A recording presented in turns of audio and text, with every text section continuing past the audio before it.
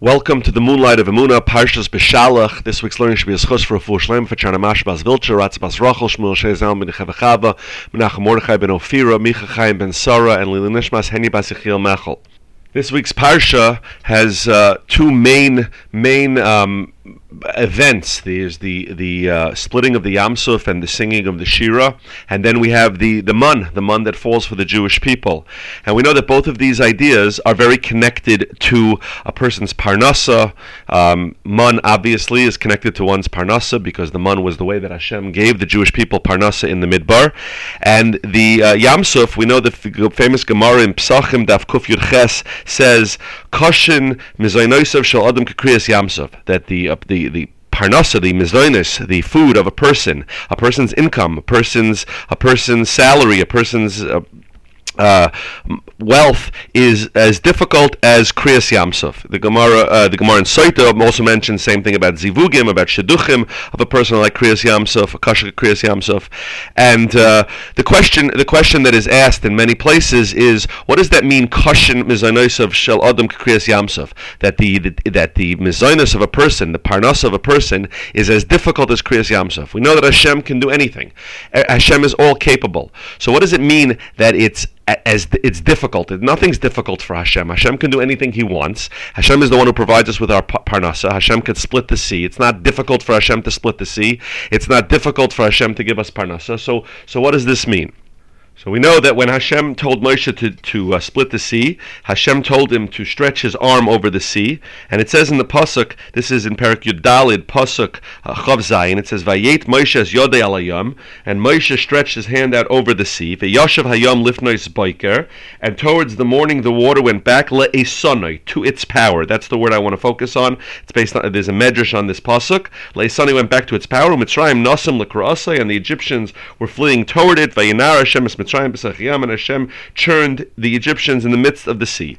The word le'esonoi, to its power. So the medrash in Bereshis Rabbah tells us the following medrash. Amar Rabbi Yochanan Tanoin Hisna Kadosh Baruch Hu Mayam. Hashem created a condition, a precondition with the Yam. When Hashem created the sea, the Yam Suf, He made a condition, Sheyeh Nikra Lifnei Yisrael, that it would split when it came time. When Hashem created the world, He made a condition with the sea that when the time would come, there would be the sea would split for the Jewish people. Hadod Chsiv, quoting this pasuk, the Medrash says, "Vayashav am le'sanei," that the Yam went back to its power. Litnoi shehisnei mai. A sanei could also be the word the tnai, the condition that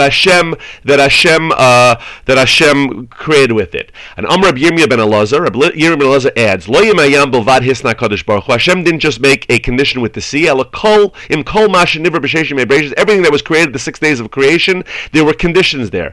It's as he quotes a pasuk from Yeshaya, the Medrash quotes a pasuk from Yeshaya that Ani yodui notu shamayim b'chol tzvaam tzivesi. Hashem created, stretched out the heavens and all of the things in the heavens, the sun, the moon, the stars, and Hashem commanded them. Right, and I'm not going to read the rest of the Medrash, but the Medrash goes on to say that when later on, when Moshe says Hazinu Hashemayim Ba'dabeira V'Sishmar Tzimrifi, when Moshe calls the heavens and the earth to in Parshas Hazinu to testify, that was already a precondition. Later on, when Yoshua stops the sun and the moon, that's also was a precondition. The fire by Hanani, Mishael, Azariah, other things by Eliyahu, by the lions not to attack Daniel. All these things were preconditions that Hashem created in creation.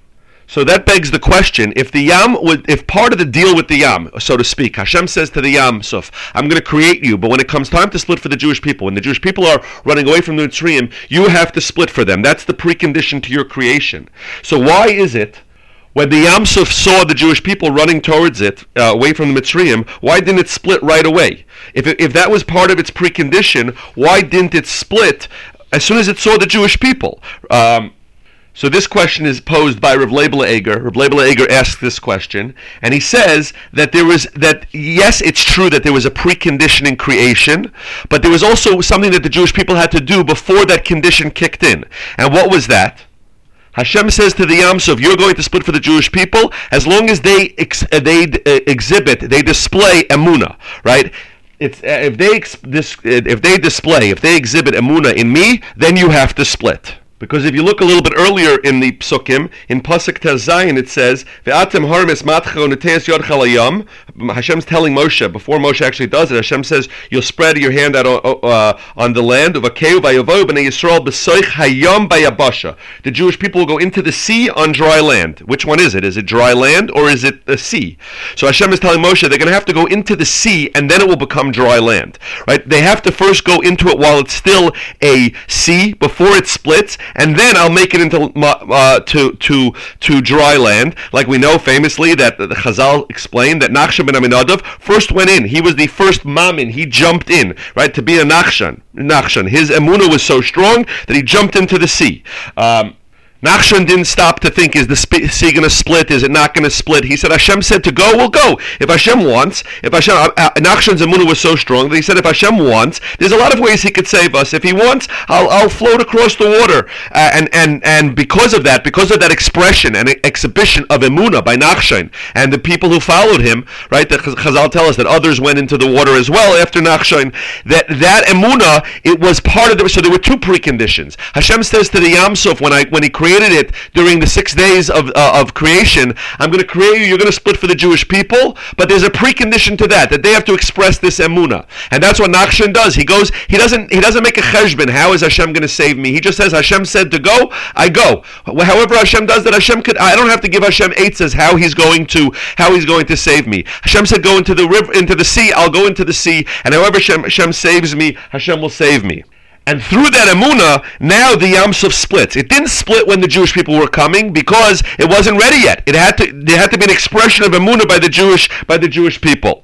Says Rav Leibel Eger, the same is true for every difficulty in our lives, right? As we always discuss in this space, that every single word of Torah is relevant to all of us. This is not just some story that happened 3,400 years ago. This is relevant to all of us. When a person comes to some kind of difficulty, for example, like his parnasa, or a shidduch, or some other difficulty, or some health issue, so he has to know that Hashem could save him and could support him. Let's use parnasa as the example. Hashem could keep him alive and give him parnasa by merely just saying it. Hashem doesn't. There's a million ways that Hashem could. There's unlimited number of ways that Hashem could do that, and Hashem could give him a parnasa and a livelihood in any myriad of ways.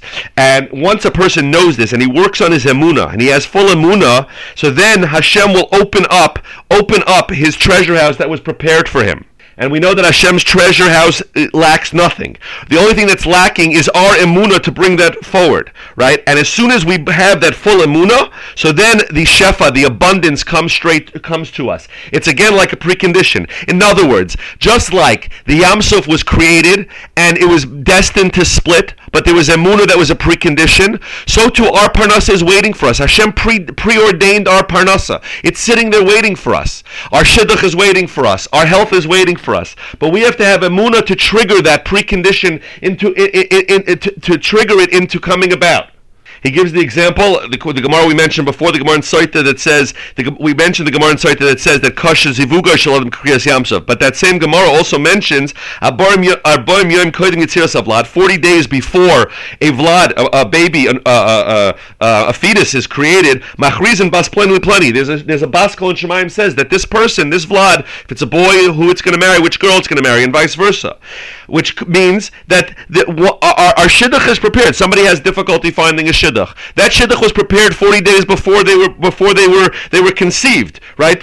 Before they were conceived. It's not lacking, but they have to have emunah, and they can't abandon that emunah, and that's already built into creation, right? Just like the fact that the sea was going to split was built into creation, it only needed the emunah to trigger that amazing nace. So too is our parnasa, so too is our shidduchim, so too are our children. Everything in the world was preordained for us. We just need to tap into emunah, to trust that Hashem knows what He's doing with us. And if things are delayed, there's a reason for that. Nachshon ben Aminadav jumps into the sea. He doesn't know exactly how it's going to work out, but he knows that this is what Hashem wants him to do right now. What is it that Hashem wants me to do right now? And then everything will fall into place. Everything that was preordained before creation will fall into place. And once a person gets to this emunah, so then he awakens everything everything will be revealed for him and awakened for him that was already part of his chelik. He's not creating a new chelik. He's not creating something new for himself. He's just revealing and opening up